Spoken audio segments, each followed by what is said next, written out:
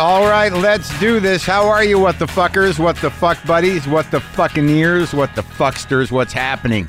I'm Mark Maron. This is my podcast, WTF. Welcome to it. How's it going with you guys? I feel all right.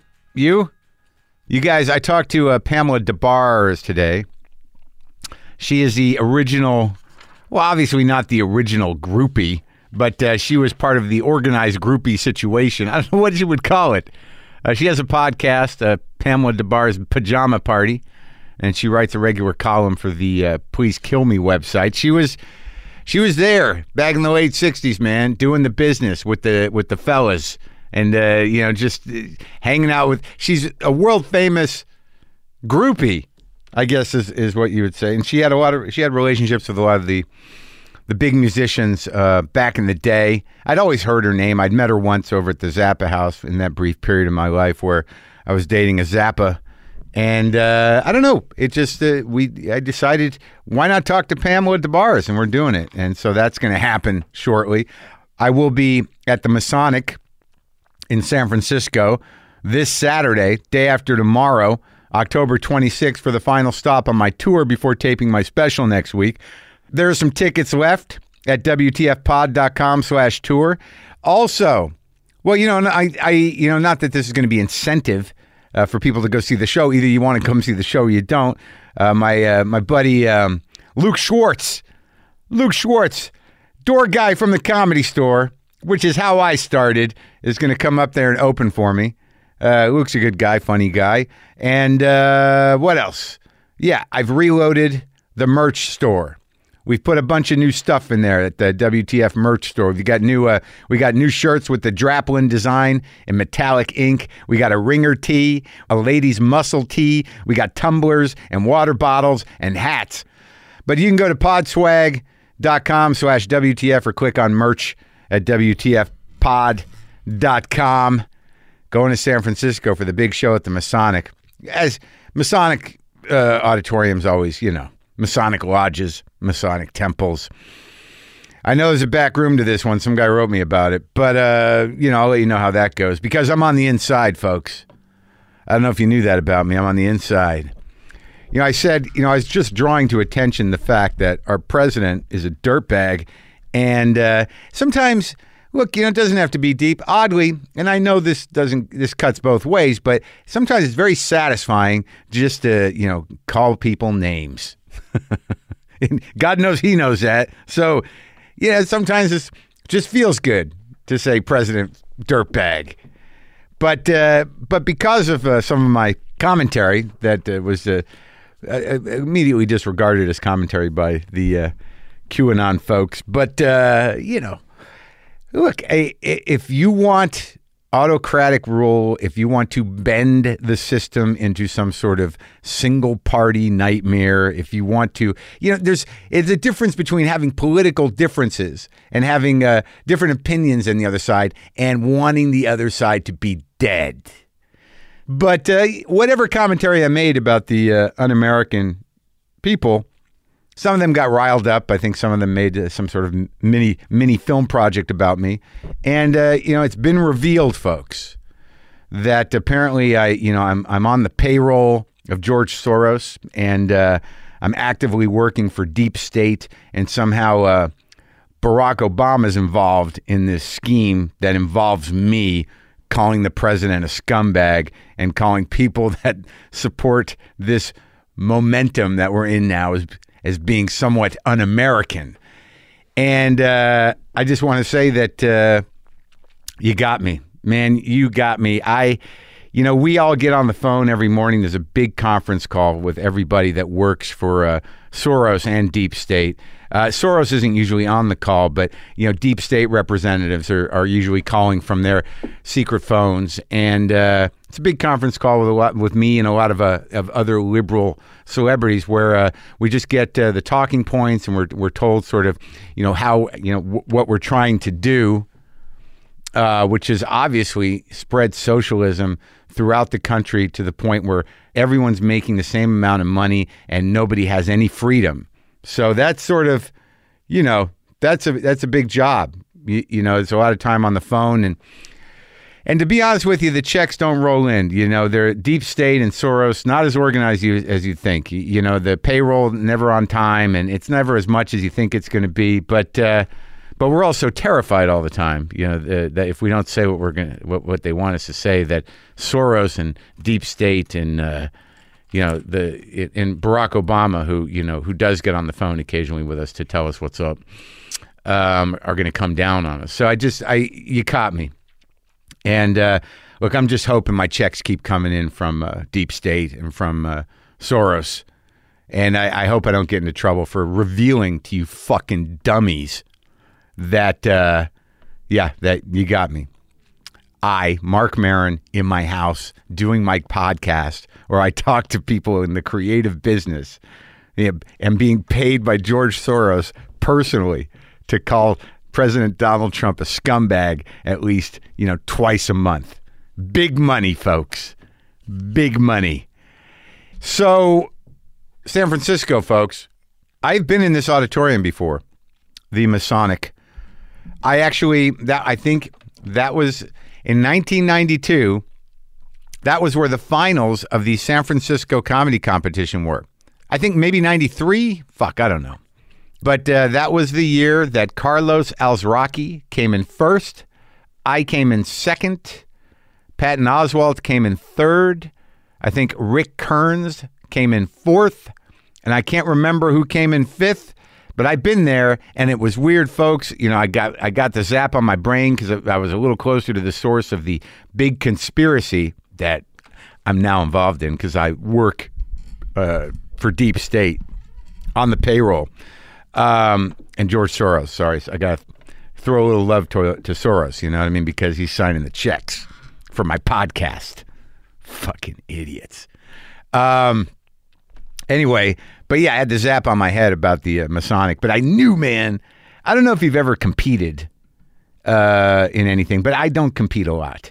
I compete in my mind, and certainly we're all competitive, but to actually be in that competition was so fucked up, man. They had these judges, and then they'd break down these numbers, and they'd put the numbers up the next day, and you would never understand how it broke down or what the numbers were, and there was 40 people when the thing started, and it comes down to 5, and oh my God, what a fucking stressful nightmare for comedy. But you know what? I knew it. Here's my point. Is that sometimes it's just not your night, man. And I kind of knew it wasn't my night. And I don't know if that was my own head, or if that was, a real thing, or I was picking up a mystical vibe. But I knew going in it was not my night. And second place is not bad, but it ain't first.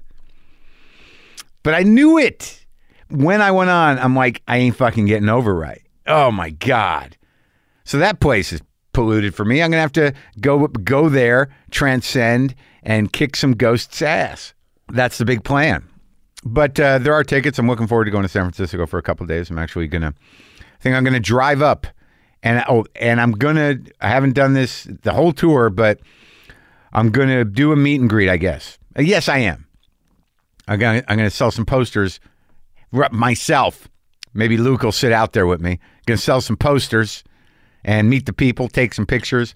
I ordered myself a new Square reader so people can charge with their cards. Bring cash, though. $40 for the hand-screened poster. Yeah, by Raquel Jack. 40 buckaroos. But it's cool. And it's like, I know some people in other places are like, where was our poster? How come no Philly poster? How come no DC poster? Because it's a lot to wrangle.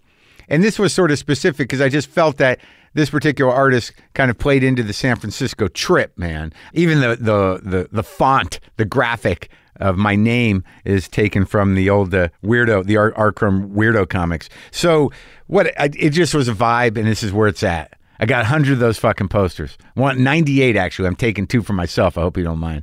And I'll be there. Hopefully the show will be good. There's nothing worse than the meet and greet when the show's not great, and you just kind of got to be like, thanks. Yeah. Hey, I tried, man. Yeah, no, I've done better. Oh, thanks. It was okay. Okay. Yeah, you don't want to be that guy. Just pretend. Pretend like it's amazing. Yeah, that's I don't know if that's great advice. I don't know if it's honest advice, but don't take the experience away from somebody else. Do you know what I mean? Everything's great. What a great night. But then they might walk away and be like, I think that guy's delusional. Is he delusional? I hope my check from Deep State is here. So Pamela DeBars is here. It's sort of interesting going back. She was part of rock and roll at a very kind of important, kind of crazy time in this city, and she's infamous and mythic. And she has a podcast called Pamela DeBar's Pajama Party. She writes a regular column for the Please Kill Me website, and she's here, and I'm going to talk to her. Well, she was here. So this is me and Pamela.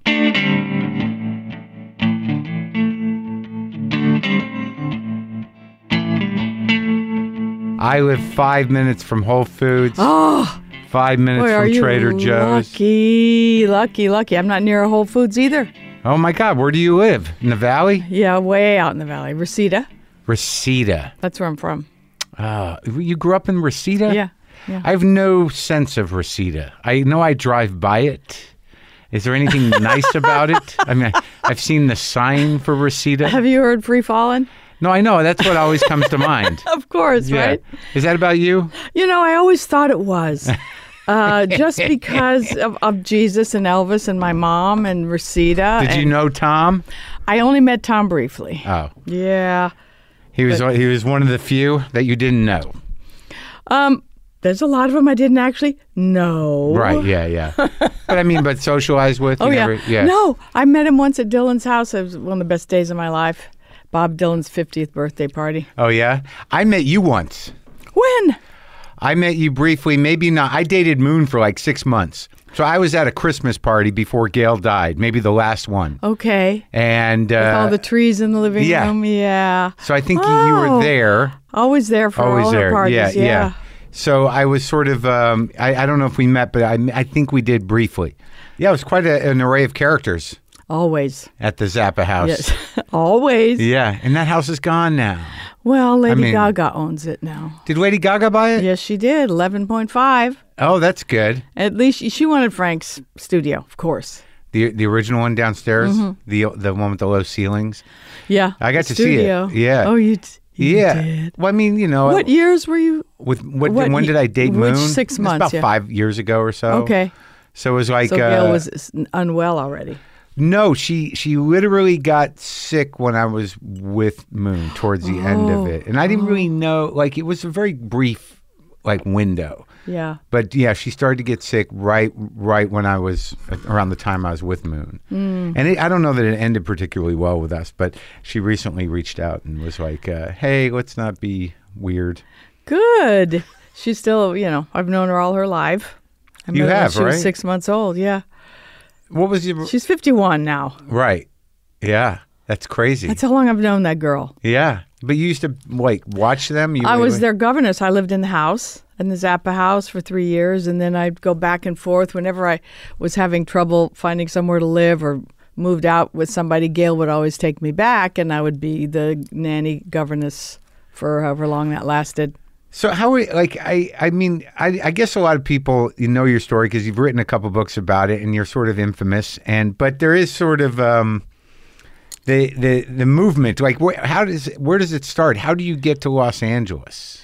Were you always here? Well, I was raised in Reseda. Yeah, I know, but were Valley. you born here? I was born in L.A. Yes. You were. So your folks are from here. Gal. Oh yeah. Do you have siblings? No, they're from the South. Oh. No, I'm an only child. My mom lost a couple kids before me, a couple after me, so I was adored and worshipped and revered. But, I got in trouble. It wasn't I didn't have consequences. Yeah. I got in trouble, but I was always music crazed. But this is like the 60s, right? So you're 50s. 50s, I was music crazed.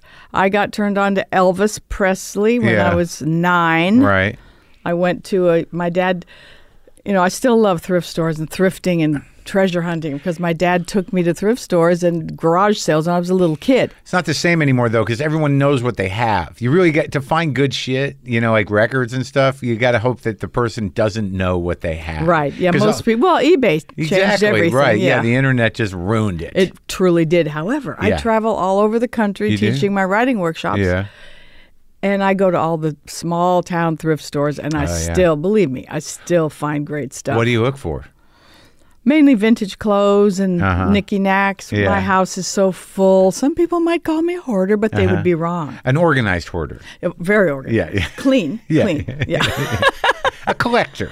But anyway, yes, Elvis at 9. I Yeah. went. My dad took me and he said, "Pick anything you want." And I didn't see any dolls or toys or anything, but I saw a stack of records. And Yeah.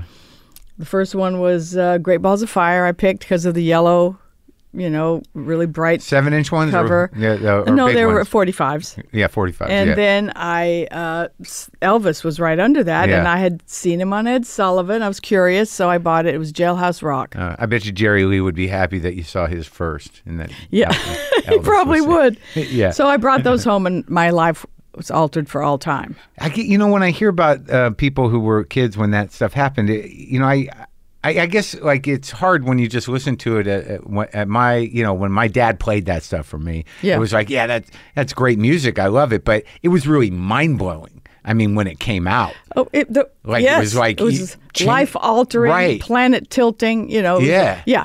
Elvis, was doing the black music, but he gave them credit. He actually brought black music to the fore, which was really important, I thought. But Sure. a lot of people say he ripped him off. I don't think so. He was doing what felt right to him. He was a kid. Yeah, music is an evolution of ripping off. Yes, yeah, for sure. Even Dylan says that, who's my god. Yeah, he's your guy. He's my god, Some of the man. later Dylan records, he actually, claims writing credit on songs that are, I'm pretty sure, pretty traditional. But that's not. You came to him a little later. Yeah. Well, no, right away. Yeah. I was in high school when Victor Hayden went to my high school, who was Captain Beefheart's cousin, Don Victor Van Hayden. Vliet. Don Van Vliet. Yeah. Yeah. Are you familiar with Captain Beefheart? Of course I am. Oh, good. I do Well, a whole then- comedy bit about Captain Beefheart, and I talked to Moon about Captain Beefheart, teaching her how to drive. Wow.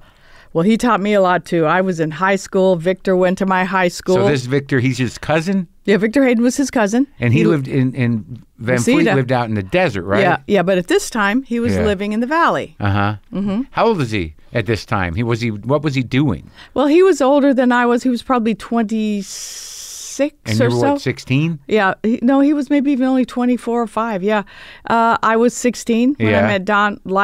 Talk about a mind-boggling life What change. happened? Where'd you go? What was that scene? Well, okay, Victor went to my high school. Right. He turned me on to Dylan. Right. in high school. The first album, Bob Dylan. Right. 65, 64. Life-changing thing. Yeah. Whenever. Then he took me to meet Don.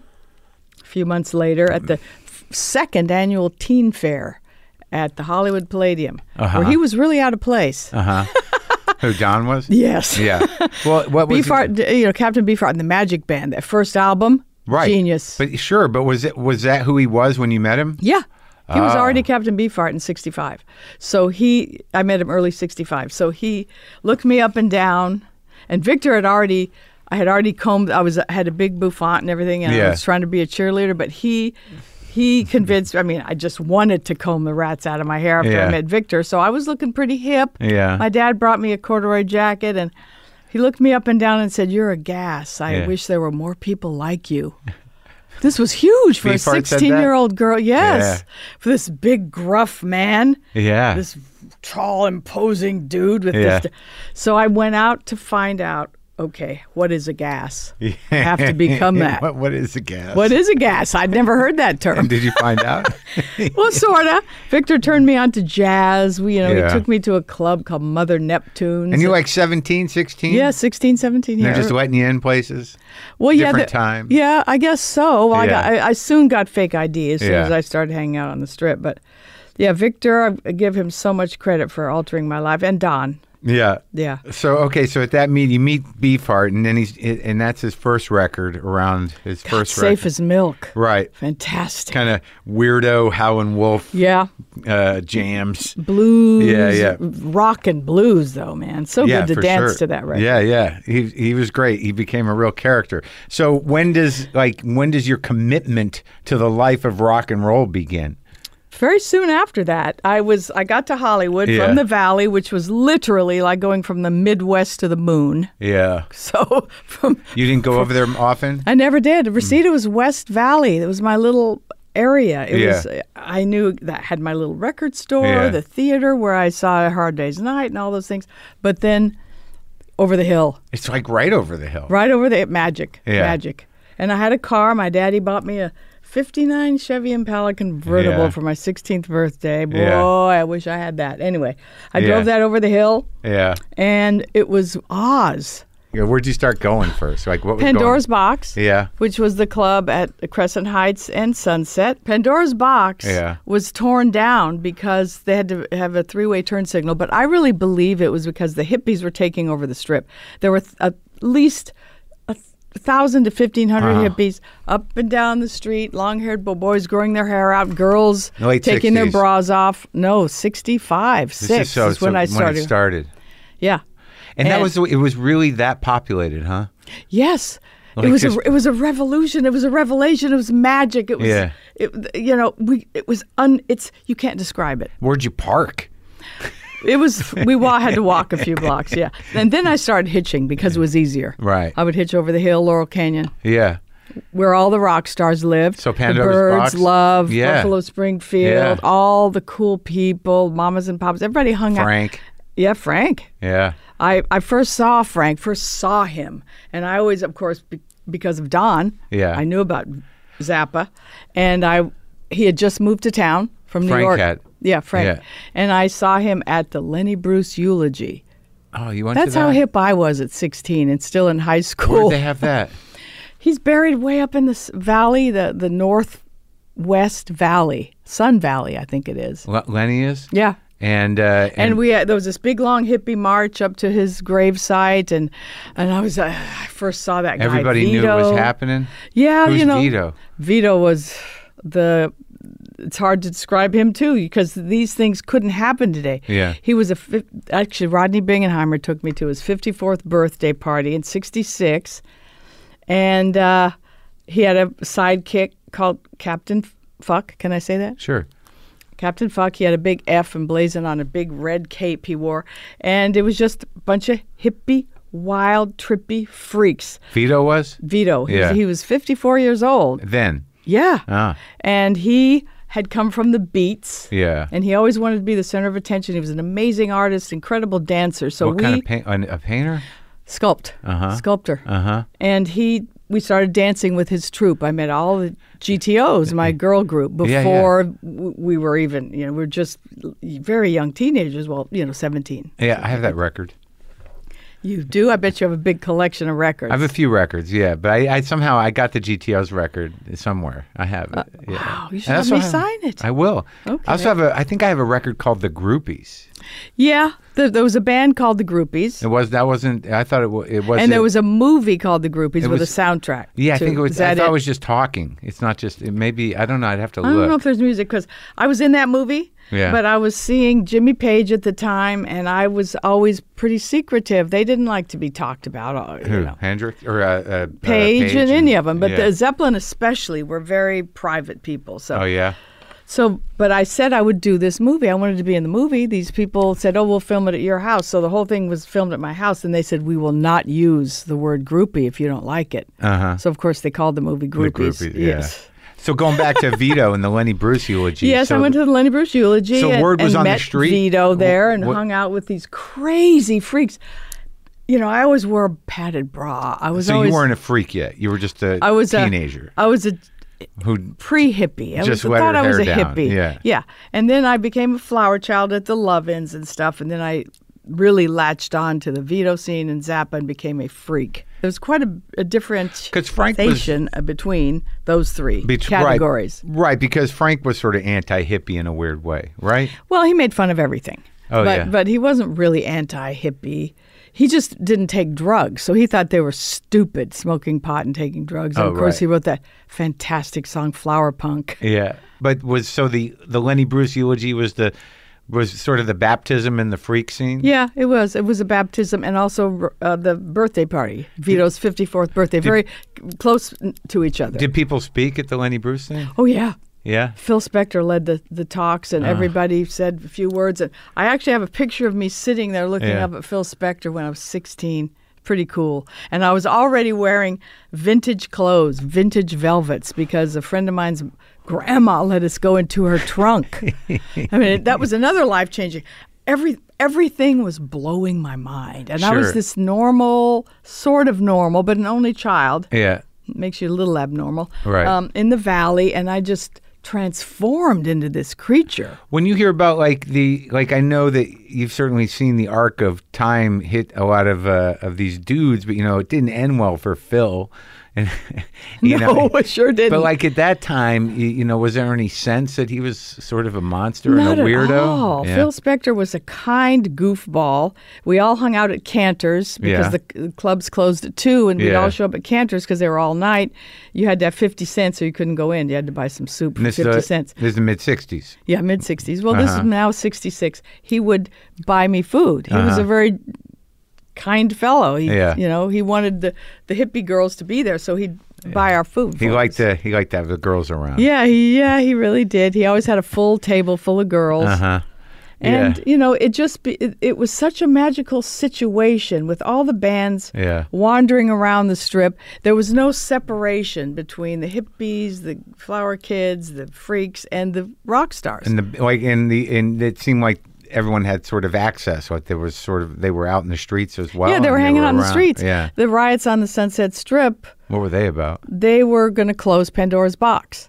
So we decided to protest. Yeah. So we had Don't signs made, and we sat cross-legged on Sunset in the street. Yeah. And thousands, probably about 1,000, 1,200 kids.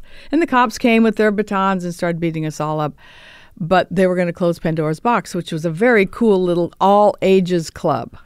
This is where the mall is now, kind of? No, right now it's a small island. Oh, so it didn't exist. And it was a big island. Right. I get it. I get it. They were widening the street. Oh, I get it. Wow. All right. So when does, how do you shift into this lifestyle where, because it's hard to, because there's an idea of the 60s and how people viewed sex and communal living and free love and whatnot. Oh, it was so different then. So different. But, you kind of get characterized, or you characterize yourself as somebody who, it was sort of your gig, right, to hang out with rock stars. It was, I wouldn't call it a gig because I always had to work, too, to pay for things. When did that start? When did you realize, I'm going to be the person that sleeps with rock stars? I never said that to myself. I'm going to sleep with rock stars. I wanted them to be my boyfriends. Oh, it was earnest. Oh, yeah. Oh, totally earnest. Oh, my God. I'm all about love. Are you kidding? Oh, my God. I'm still a flower child down deep. And a hippie and all those. You must have gotten your heart broken over and over again. I did get it broken. Yeah, I was looking for love.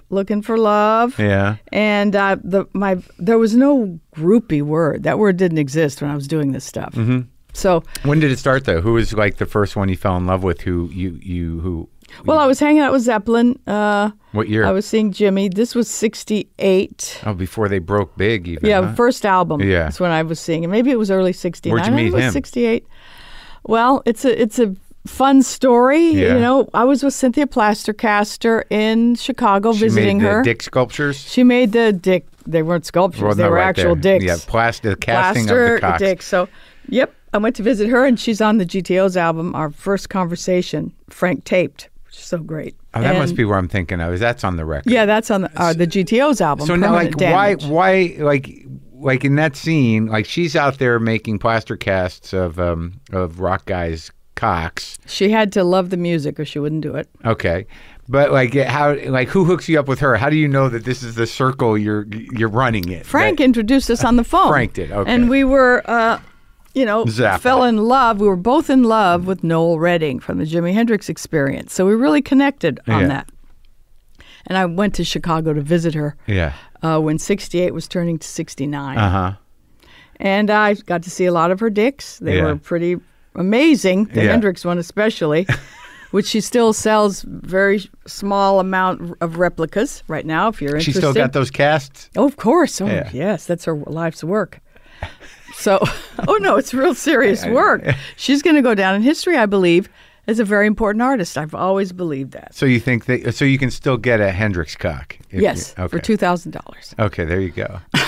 Yeah, don't you want one? I'm ordering it now. They're bronzed. Are they? Okay, yeah. Uh-huh. So when I was visiting her, she had a big poster of Led Zeppelin on the wall, and I'd never heard of them. Right. This was at 68 when turning to 69. Yeah. So she said, "Oh, you got to stay away from those guys. They're really dangerous ooh, especially that Jimmy Page. Oh my God, I've heard he has whips on the road, and so I said, of course I'll stay away from them. But he was awfully cute. So when they did come to town, of course I loved the music. It's always great about album. the music for me. That first album. And the second one too. I love. Oh yeah, for sure. They're all pretty good. So. So I was at a club called The Experience, which was a short-lived club, a very, very naughty club on Sunset. Why was it naughty? Well, you could pretty much get away with anything in there. I was pretty new to drugs, though, and I'd only slept with a couple of people when this happened. I was pretty green, but Zeppelin walked into the Experience, and I had heard from one of the BTOs, Boys Together Outrageously, the boys we danced with, the gay boys, so colorful, so wonderful. And that one of them had gotten a postcard from someone who said, Jimmy Page wants Miss Pamela. And it was like, ooh. Yeah. See, these were the groupie tom-toms. There was no texting. There was no Google. There was no internet. There was nothing. But I still heard that Jimmy Page wanted me. So and it was a smaller town then, too, right? So, like, people who were on the scene, I mean, word could travel pretty quickly because it was not a huge scene, right? Yes, it wasn't that big. No, people tend to think that, everybody was a hippie in the 60s. No, it was a real small group of free-spirited, free-thinking weirdos. But that night at The Experience. The Experience. Where was that club? THEE, The Experience. Sunset and Stanley, I think it was. Rodney Bingenheimer's club opened close to there later. But anyway, I was passed a note by their roadie, Richard Cole. Very notorious roadie. One of probably the most notorious roadie ever. Anyway, he passed me a note saying, Jimmy wants to meet you at room 609, whatever. After the show. At the Hyatt? At the Hyatt, of course. Yeah. The Riot House. Yeah. And I didn't go because I had heard he was, difficult Weird. and, with the whips and all that stuff. So he somehow got a hold of my phone number. People ask me, how did you meet these guys? What did you have to do? Yeah. Nothing. Because the GTOs were already kind of renowned crazy girls. Yeah. Half naked, wild, dancing, freaky girls. Yeah. Right? You were one of them. And we had our album. Yeah, the GTOs, Girls Together Outrageously. Frank recorded us. At this point, though, the record wasn't out yet or anything. We were everyone knew who we notorious. were. Yes, exactly. And he found your phone number. Does that mean, where were you living? At your folks? No, I had just moved into my own apartment. Yeah. In Hollywood. In Hollywood, West Hollywood. Yeah. And he called me, and he coerced me, and he sweet-talked me, and that accent, and those rosebud lips, and all that stuff. So he invited me to a show out in Long Beach. So Michelle Overman, my dear friend at the time, was already seeing Robert Plant. So she said, come on, just see the show. So, of course, that's all it took, was seeing the show. Yeah. So we made out and had all these passion. Incredible. Yeah? Long Beach? Well, no one had ever seen the arena, Long Beach Arena. Yeah. So then Jimmy and I became an item after that. So you made out with Jimmy after the show, and then you became an item. Well, he had to woo me a little bit. Yeah. Because I had only I think he was the fourth person I slept with. Fourth, yeah. Yeah. And in those days. Was he the first rock guy? Oh, God, no. They were all, the first three were bass players. Bass players. So now you're moving up to the guitar player. Got a little confidence. It was Nick St. Nicholas, who I was really in love with, bass player in Steppenwolf, and then Noel Redding. Yeah. Noel Redding, and then Chris Hillman of the Byrds, who was my true love, off and on for decades in my life. Hillman? So, yeah. Yeah. So those are the first three. Yeah. And then you stepped up to the guitars. Then it was Jimmy Page, and then it was Mick Jagger. Oh, yeah? So I guess you can see the elevation, right? Right. But when you have a relationship with a guy like Jimmy at that time, I mean, what is that? Do you find, because there's a lot of talk about inspiration, about muses, about this. Of course, we were all muses, Yeah. all of us girls. You think that you felt that? Yes. I mean, at the time, I was just having fun. Yeah. You reflect later, of course, we were really inspiring these people. Robert's told me going to California is about me and a couple of other LA girls, Yeah.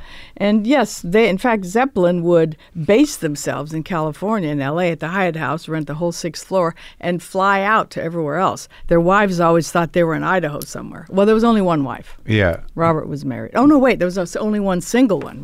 Jimmy was single. Right. They were all married. Yeah. Everybody got married so young in England then. I guess so. I think isn't Robert still married? I don't know. I mean, I know he's Absolutely not. No. No. That's a guy you stay in touch with? I did for many, many years, decades.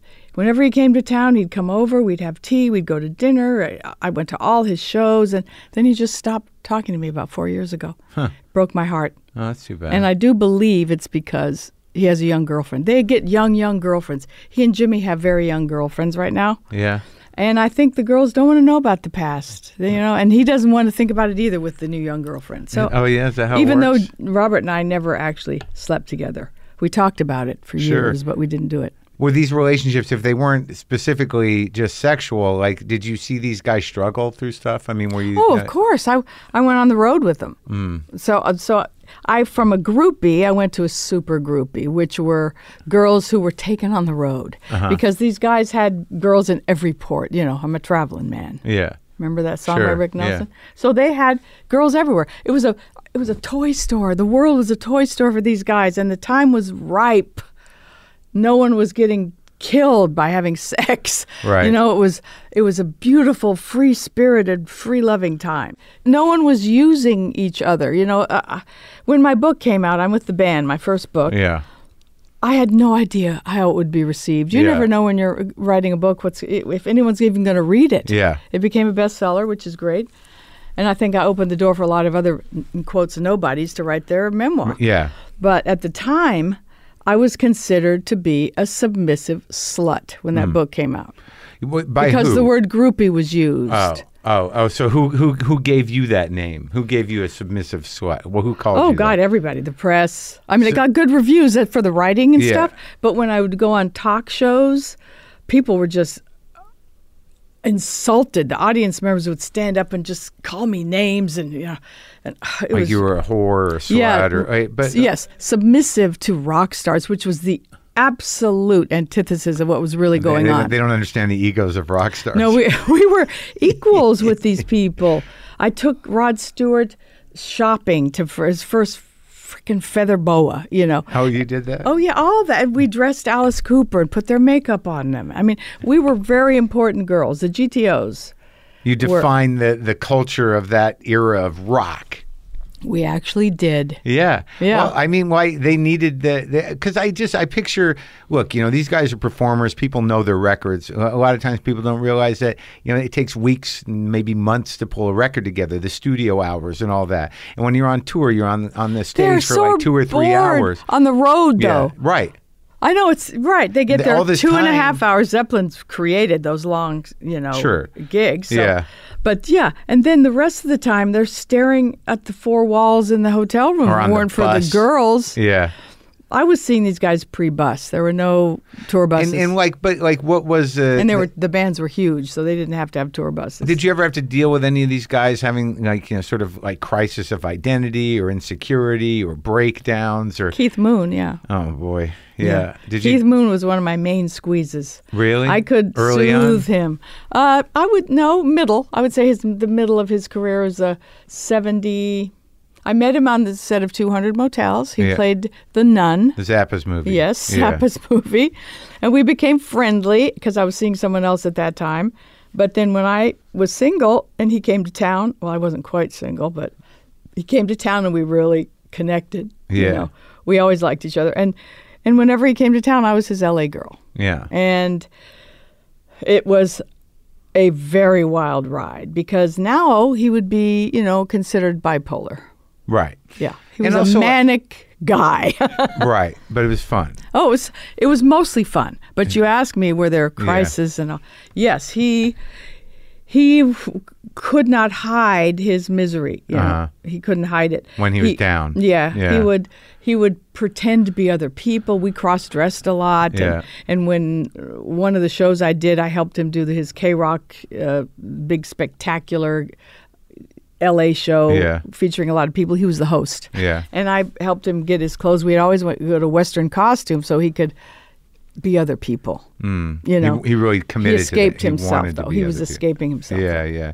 Well, I mean, that's another question, I guess, and just in light of like the reputation of some of these guys, not in terms of sex, but in terms of drugs and stuff. I mean, it must have been somewhat menacing. I mean, you're painting a pretty, starry picture about it, and it is the romantic idea that I want to have. I'm a big rock and roll guy, but I have to assume that sometimes the drugs got scary. Well, for me, I was not an addict. No, but being around it. Oh, yeah, I was around it. But early days, Yeah. Jimmy Page was not doing drugs. Yeah.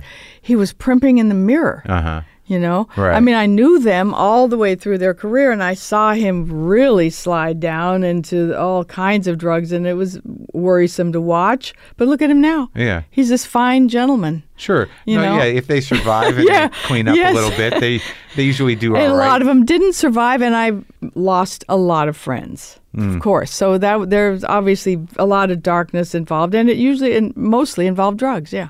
Yeah. But I was not addictive. It was such a blessing. I got my mom's side of the genetics. Yeah, and I that's good. tried everything. I Yeah. did the stuff with them. Yeah. But I stopped when they left town. Yeah. Or, it wasn't like I had to keep doing coke or whatever it was. When you know that you're like, the LA girl, how does that kind of how does that play into the idea that you have that you have a relationship? I mean, it's Well, we different, had a right? relationship. Totally, it was very intimate. It was very warm. It was just totally a month loving. or 2 a year It kind was of deal. well, I'd see other people Sure, too. yeah. I was single. Yeah. When I was seeing Keith Moon, Waylon Jennings, and Waylon too, huh? and Mick. Oh, So yeah. I was seeing these people. Yeah. Well, with Mick and Jimmy, and I was a bit of a triangle because Mick would. When I finally met him, Yeah. I was dancing with Miss Mercy to the Flying Burrito Brothers. Yeah. At the Corral, Yeah. tiny little club What's in Miss Topanga. Mercy? She was. We were all Miss. Oh. Tiny Tim, when he met all us girls, called us Miss Pamela, Miss Mercy, Miss Sparky, and all that. How was Tiny Tim? Nice guy? Oh, he was the best. He Yeah. he was the real thing. Boy, talk Real- about a lunatic. Yeah, Yeah. but sweet, Yeah. sweet. Quite a story there. But we were Miss Mercy and I were dancing to the Flying Burrito Brothers, Yeah. my favorite band of all time. Really? People ask me, that's what it is. And the Stones all walked into this tiny little dump because Graham Parsons, Was hanging out Keith with Keith Richards and were doing- very, yeah. really close. It was a bromance before the word But do you existed. think that Keith took him down? Do you think that Keith? No, Graham took himself down. Oh yeah. Terrible addict, yeah. Oh really? And he had a lot of money. Because he was a trust fund kid. He was, yeah. So every year he'd pick up $333,000 down in Florida. Yeah. Which now, how much would that be? Yeah, a lot. A lot. And it was gone by the end of that year because he very generous. Yeah. He paid all the rents of the bands. He bought everyone drugs. But anyway, that's another story. Yeah, sort of a sad story. Yeah, it's a real sad story. I miss him all the time. But dancing. Mick came onto the dance floor because he'd met Mercy in San Francisco. And he said, "Who is your beautiful friend?" So then I started seeing Mick. But I was already in love with Jimmy Page, and he was on the road. And so for several weeks, the Stones were in town recording. I would go visit Mick. And I loved Mick Taylor, too. We became really good friends. And Mercy and I would go hang out with Mick and Mick Keith. Taylor seems like a sweet guy. The best. My Yeah. favorite guitar player. He's great, yeah. And him and Hendrix. Uh-huh. So, but Mick kept, Yeah. giving me, trying so hard. I did make out with him, and I did let him put hickeys all over my legs. But I wouldn't sleep with him because I would say, "You have to be true to Jimmy." Oh, really? And Mick kept saying, "Come on, he's not being true to you. Sorry. Yeah. It's just not happening." And I believed Jimmy. I was very naive. I still am in some ways. But anyway, when I found out that he was not being true to me on the road, I said, "Fuck it," and I slept with Mick. Now, when you're sleeping, can you, your experience sexually with all these different rock gods, I mean, are some better than others? I don't ever answer that question. I do rock and roll tours of Hollywood, and some people want to know how big someone was or Well, who not was that- the not best. big. Who was the best. I mean, but I guess. And I don't compare. I never compared. For me, when I was with these people, I was so thrilled. It was such a heightened experience. Sure. That I didn't compare one You to didn't think another. about it. Yeah, I Because didn't think you of were it all- in that way. It was all electric anyway. Yes, it was. It was. There's a lot happening beyond the sex. You were you were I was there with thrilled. these- I remember the first time I was with Mick, I was looking up at him. I could not even think about anything below the waist. I was Yeah. looking at his face going, oh my God, this is finally happening. Yeah, hypnotized. Because I was such a huge fan so early, But then I saw him off and on for a while. So and when I went to England, I spent a lot of quality time with him. But when you see them, like, is it like one of those things like do you get those calls where you're like, when it's sort of like you don't even know they're in town and you get a call at like 11 at night, like, what's up? Is it, were you around? Is some of it like that? We always knew they were in town. Okay, right. Yeah, the groupie tom-toms. Yeah. And we'd expect them, and I would get notes and letters. I have letters from so many of these people. We used to write letters back then. Really? People don't realize it was just a relationship. It wasn't like, I mean, of course there were groupies, one-night stands, 1 hour stand, 10-minute stands. Sure. That was not me. Right. You guys, the crew of you out here had sort of a, it seemed like there was sort of a community of support and also that you had these reputations of almost I wouldn't say it's maternal, but there was something nurturing about the whole trip. Yes, we were totally nurturing. Yeah. I sewed buttons on their shirts. I ironed their shirts. I took them shopping. Yeah. I brought them food. We would. It was a real. People think of a hotel room or what. It was much more than that. It was the real thing. It was a good time, and you absolutely. You and I got my out. heart broken too. Who broke it? Jimmy Page. Yeah. But Mick, Waylon Jennings, Keith, these were people that I knew I wasn't going to marry. Yeah. I was going to have fun. You could have fun in those days and have sex with people and not guilt trip yourself. I mean, I did for a little while because I'm a Jesus girl. So I have him tattooed on my back along with Elvis. Yeah. But I, for a while, I questioned the morality of what I was doing. And I looked through the Bible, and I tried to find somewhere where it said fornication sucks or whatever. I couldn't find it. Yeah, I think there's also the weight of, how women are supposed to fit into the whole trip. Totally. And we were coming out of the 50s and had to express ourselves as we were the early feminists, of course, only we were not perceived that way. Yeah. We were perceived, like I said, as submissive sluts to these rock gods, but it was the opposite. We were doing what we wanted to do, going after what we wanted. I think that's changing. I feel like that because of culture now for different reasons. It sort of has to do with empowerment and too much porn and a lot of different things. It does seem that women are more able, and I'm generalizing, to kind of fuck like dudes. A little more, just for fun and to walk away from it. I hope that's coming back. You think it's coming back? I do think it's coming back a little bit, that there's a demystification around sex and the expectations are not all loaded up like they used to be. Well, when I had to go on Oprah and Geraldo and shows like that, it was the late 80s and everyone was afraid of AIDS. And that colored so much of what my story and the stories I was told. Oh, because of the timing. Yes, because of the timing. Well, I mean, back in the day, there was like when I've spoke to people of that era who were out there fucking, I mean, VD was sort of common. Like, you got it, you dealt with it, and you moved on. It was no big deal. I only got it one time, and it was not from a rock star. Right. So but people it was just think it was just a tawdry, wicked. It wasn't like that. Yeah. And maybe for some people it was, not for me or the people I knew. It was around. It was around. Yeah. Oh, people were having orgies. I had plenty of people trying to get me involved in 3-ways and 4-ways in orgies, but I was not into that. I'm very much a one-on-one.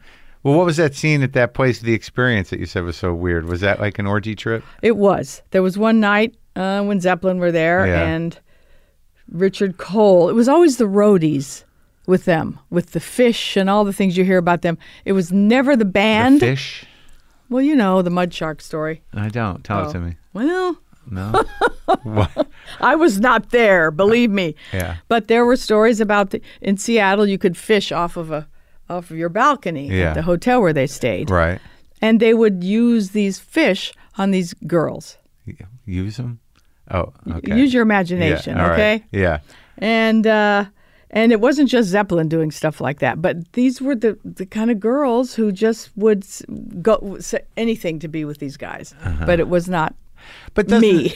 No, I get it, but like knowing that those guys were those guys, that didn't. Okay, I've got to go back. It was not the band.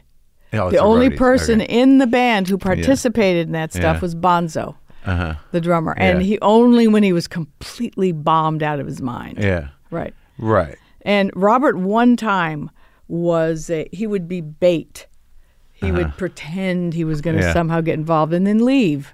They never got involved in that stuff. But the roadies all did, and John Bonham if he was drunk enough. Right. So don't think it was Jimmy or Robert. No, I mean, I'm not certainly thinking... not John Paul Jones. Right. Well, I mean, just like there's this sort of like weird kind of understanding where you have a genuine relationship with these guys, and it's nice, and you feel a certain amount of respect, but you know that they're out there being monsters. Well, like I said, it wasn't the actual guys. Right. And I loved Bonzo, but he was not my boyfriend. Yeah. He was married. Yeah. You know? Sure. But I was treated like a queen. Yeah. They took me to see Elvis in Vegas. Sat in the front Zeppelin row. guys? Yeah, Jimmy and Robert sat right in between them. Yeah. Seeing Elvis. How was that? In the black leather stuff. Oh, did you go meet him? Oh, my God. No, I was so angry. And I think he was afraid I was going to run off with Elvis because Red West came up because he knew I was such a fan. Yeah. Red West came up behind after the show and said, would you want to meet Elvis? And I can still see it, like those photos. He turned around and said, oh, no, thank you. Wow. And Robert and I looked at each other like, what is he saying? Red, the king of the roadies. yeah, Red West, absolutely. Yeah. I'm curious about Tiny Tim. You said that's sort of a weird story. Well, it's a fun story because he obviously had OCD before anyone knew it was such a thing. So Miss Lucy had met, one of the GTOs had met him in New York, and she was already Miss Lucy. She had the Miss because they'd met in New York. And she took the rest of us to meet him.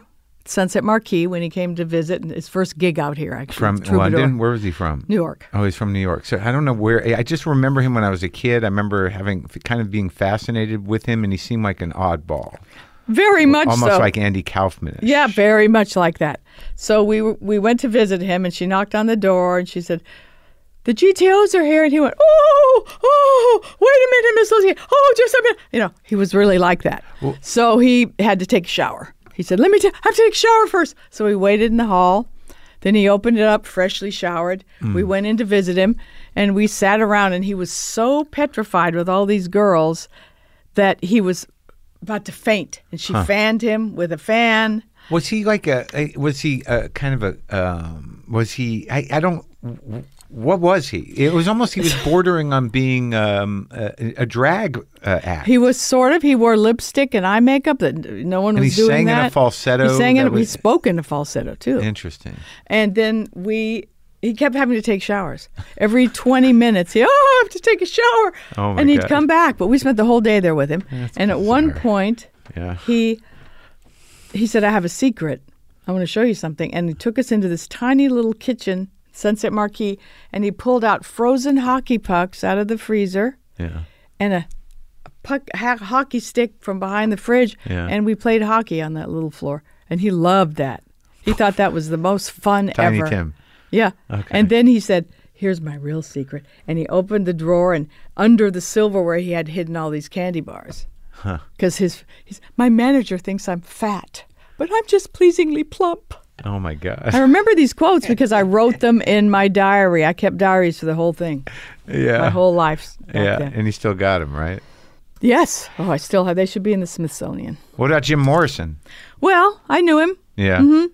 I made out with him. Yeah. Rolled around with him. Yeah. But you saw the Doors back in the day? Oh, yeah. Plenty. They were the house band at the Whiskey, which was my home away from home.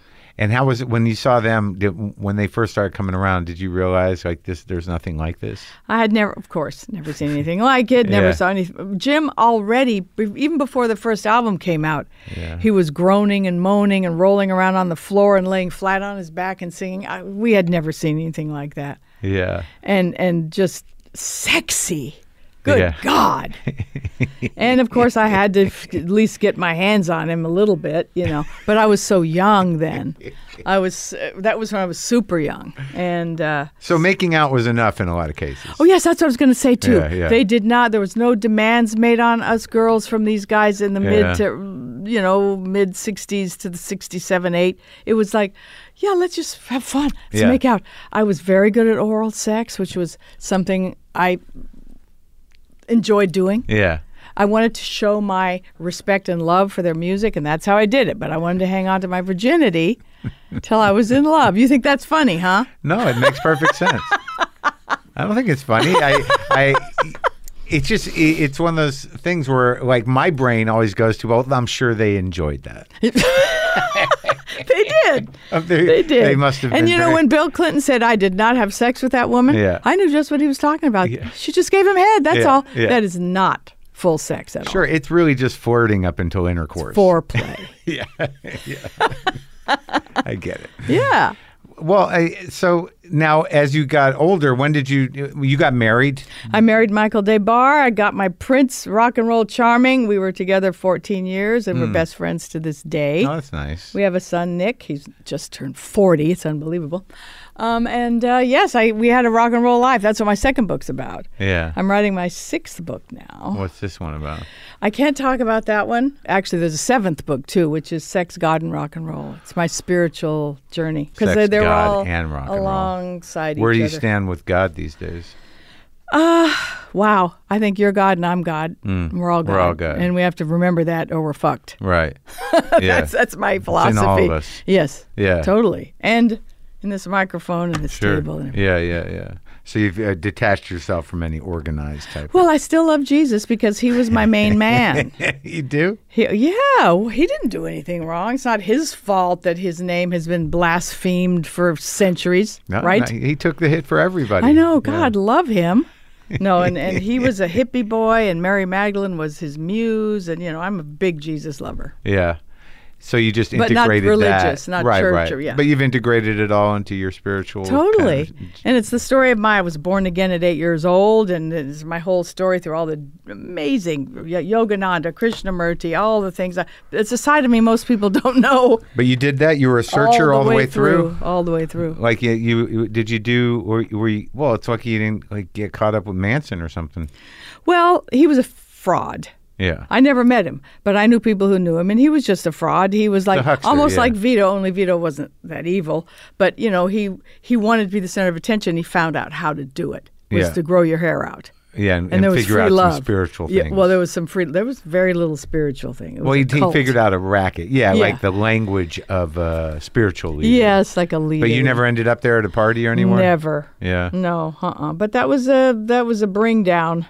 Oh, yeah, that brought down the hippie movement, the love-ins and all those things. It was like way too real. Yeah. It was a wake-up call. Yeah, it was. And Altamont happened around the same time. I was with the Stones at Altamont. Get the fuck out of here. You were? Yes. Talk about not really wanting to be there. Like I got the sense that, because of the bad drugs that were going around and just the intensity of the nervousness of the acts, that you could definitely feel that things weren't going right through the show. Well, I left before they came on. That's how bad the vibe was. So yes, right, because Grill Marcus said that when they went back up on stage and they knew that they were in trouble, like that they had never played so intensely well. Yeah. That when the guy went down and the shit got out of control, but the Stones kept playing. Yeah. That they were playing to save their asses in a way. Yes, well, it's amazing they didn't leave the stage. I mean, it's really, I give them a lot of credit. But afterwards, I walked into this room, this hotel room. They were all in there, just them. In San Francisco? In San Francisco. Yeah. It was them, a couple roadies, and Michelle Phillips was there, and me. And I walked in, and the vibe was so. And, when I called, Mick said, did you hear what happened? And I said, no. He said, just come up to the hotel, right? Because I was seeing him. I was seeing him then. So then I found out what happened. They were all sitting around talking about it. Mick was saying, I'm not going to do this anymore. I've had it. I'm finished. With it was what? that performing. Live performing. Yes, it was a heavy scene. Well, they hadn't been to the States in '66 since you saw them the first or the second. Oh, they time. hadn't? Oh, right. Wow. And it was sort of I like didn't even know now that. they had to make this transition into hippie land. So what had happened was, they had aligned themselves with the Dead a little bit, and the idea was first to be at Golden Gate Park, but all that stuff fell through for a lot of different reasons. Right. But Mick wanted to get he was doing a movie with the Pennybacker, right? But it was a great movie. But it was Scary. originally supposed to be a pro Stones documentary. Yes, of course, right? doing a good thing for the fans. Yeah, and it just got out of hand, and the book sort of hangs it on Mick's insistence to do the show anyways, knowing that place was. Well, he didn't want to let the fans down, and that was real because Mercy and I were hanging out with them, and she does tarot cards, and she read their cards one night in front of the fireplace, and she said, it ended with the tower. And she said, "Are you guys doing something that's kind of secretive?" Yeah. That, and Keith said, "Yeah, we're doing this free show." Yeah. And she said, "I don't think you should do it." That's how, it was, and they both said, "No, it's too late. It's already all planned." And so, yeah, okay. I mean, the plan was different. Oh, it was so awful there. It was so terrible. I left right after the Burrito Brothers played. More Most people don't even know died they there. More played. like the one guy got stabbed, but a couple of people got killed in a car, and a couple. Yeah? Yeah, man. So the Burrito Brothers, he was a pretty beautiful guy, huh? Graham? Yes, Graham was another life-changing person. Yeah. He sat me down one night, me and Mercy actually, and played us George Jones, Waylon Jennings, who I went after, Merle Haggard, Willie, all of them. He made us listen. He would carry that little portable record player around and make people listen to country. this. Because I never would have. Yeah. I saw George Jones. He had this corny crew cut and those stupid clothes, which of course I love now, and I wouldn't have considered it. Great voice. But he made us. Yeah. And now I've been a country fan, real country. I think he forever. did that. Well, I think he did that for rock. Yeah, I he think sure did. Like he integrated it, man. He, country honk and send me No dead Eagles flowers without and all. Graham. Absolutely. And he's not in the fucking Hall of Fame. Excuse my French. I don't understand that. It's so lame. Yeah. So how is your life now? Good? It's great. I teach women's writing workshops all over the country. You get a good I'm turnout? leaving tomorrow. Yeah. For Fairmount, Indiana, because I'm a James Dean nut. He's also tattooed on me. I love Rebels. Yeah. And I teach there, and I teach Chicago, New York, Nashville, Chicago. So many places. And how? What is it like? London, Do you rent Toronto. a space and people come? No, or I how's teach it in work? a student's home. Oh, okay. Yeah, it's all very intimate, and it's memoir. Women want to write about themselves. It's a very cathartic experience, and just best friends are made. So much has happened that I didn't expect. I have made best friends out of it, and they fall in love with each other. It's just magical stuff. Yeah. And you I just do the travel. rock tours. What are those exactly? I'm with the band rock tour. Yeah. Based around my first book, I take people in a van. I have a great driver named Kip Brown, who's also a musician. So this is your business? You own the van? Oh, no. No, I'm still fairly a hand-to-mouth rock girl. Yeah. But I take them all around and show them where all these things happen to me. Every 6 weeks, I take about a dozen 6 weeks. people around Hollywood, Laurel Canyon. I go all the way to Century City, where my favorite Keith Moon story happened. Oh, yeah. And Which show, one's that? Well, it's pretty incredible. Okay. It was one of his more innocent pranks. Yeah. But we had to stay in the Century Plaza because he was kicked out of every single hotel in Hollywood. For breaking things? And many, way worse than that. Yeah. So we went to Western Costume first with Dougal, his guy, and he rented a long red velvet cloak. Yeah. Trimmed in ermine, and we went to the Century Plaza Hotel where all the presidents stay. Yeah. He'd never tried that one. And he pretended he was a count from some non-existent country. Yeah. And they believed us. In those days, You get away with it. They made up a country, Yeah. and we stayed there for 2 weeks. So one afternoon, he said, "Here, stand out on the balcony. I'm going to show you something." And I was like, uh-oh. And I stood on the balcony, and there he was hustling across the street. He was like a little gnome anyway. Yeah. And he had a big, giant box of Tide in his hands, and he dumped it into the fountain across the street. This huge fountain. Yeah. The Century City fountain. Yeah. And, of course, Yeah. the bubbles went a block, 2 blocks in the air, rolled down all the streets, stopped all it the traffic. overflowed. Yeah, yeah, and yeah. he laughed. He was so gleeful. Yeah. Because he got away with that prank. And it was kind of, for him, a pretty clean prank. Yeah, it seems literally. relatively innocent. Yeah. Yeah. I'm sure the people trying to get to their meetings didn't think so. Right. But that it was a seems blast, kind of fun. So yeah. you show people that place. And did you ever get into trouble with the wives of any of these dudes or girlfriends? I only had one married guy, and that was Waylon Jennings. And in those days, you did not know they were married. They took off their ring. That's all it took. Yeah. So I didn't know Waylon Jennings Right. was married. How would I know that? Yeah. And he had just married Jessie Coulter. He was a naughty man. Oh. But boy, what a trip that was. Yeah? That was Why? because he was out of my element. The country thing. He was a big, but that was big quiff. Yeah. What do He you was mean? not a long-haired guy at the Right, time. right. He wasn't shaggy. Right. He was not an outlaw yet. Yeah. But he really was, of Yeah. course. And he had these black leather wristbands and this squint and cigarette hanging out of Yeah. him. But I loved his music so much, I wanted to get to know him. Yeah. He's great. So I went to a session after seeing him play and throwing flowers at his feet in my underwear. Yeah. It's quite a story. But big sales pitch, huh? yes. It worked, okay? Yeah. So he came over and I opened the door at 5 a.m. one morning and there he was. And I went, oh boy, am I in for it. Yeah. But it was great. He was sweet and gentle and lovely and wild, of course. And the next morning he wandered around my little living room looking at the long-haired boys on the wall. And he was, do you really like all this long hair and everything? Yeah. And I said, of course. Oh, yeah, we love to run our hands through it and all that. Anyway, he grew his hair out, okay? I talked to his kid. His kid's all right. Oh, I love Shooter. Oh, yeah. He's a He nice told me guy. Waylon was still talking about me right before he died, so Come that on. made me feel good. Oh, you made an impression. Yeah, of Yeah. course. I always made an impression. That's I hope good. I still do. This is very memorable for me, Pamela. Okay, good. I'm going to tell you the best day of my life, though, and I'll make it brief. That's all right. It was Bob Dylan's 50th birthday party. I got to meet all the Wilburys and just hang out with Bob and Yeah. George and everything. I was beside myself. And at one point, George Harrison leaned over and said, have you read the book, Bob? And Bob said, not yet. And he said, I read it, and I'm not in it, unfortunately.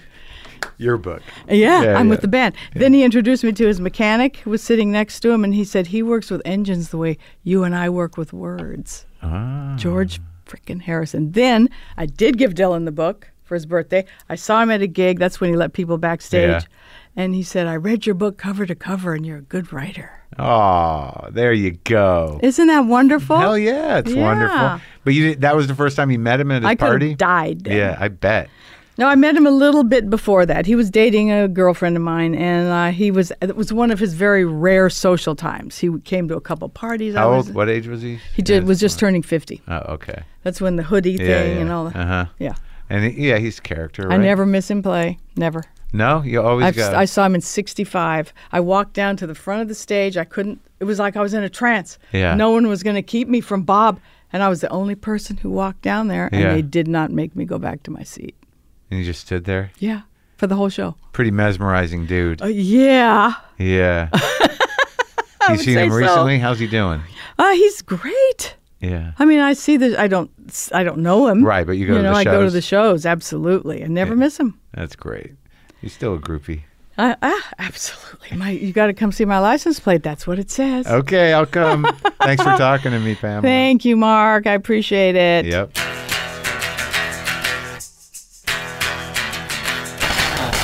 There you go. A little slice of history. Look, folks, I forgot to mention that I was cast in the Aretha Franklin biopic called Respect. Maybe I should talk about that next show. I'm going to play Jerry Wexler alongside Jennifer Hudson. So, yeah, that's happening. And now I'm going to play some straight guitar, old school. Look, I've been watching that country doc, and I'm not going to be ashamed of 3 chords anymore for my life. 3 chords for life, motherfuckers. Maybe throw another one in for a transition and a different tone. 3 chords for fucking life. This is just a Stratocaster turned all the way up on the lead position into a old-ass Fender amp, not completely cranked out, and it just sounds, you can fucking hear the machinery of electric guitarness.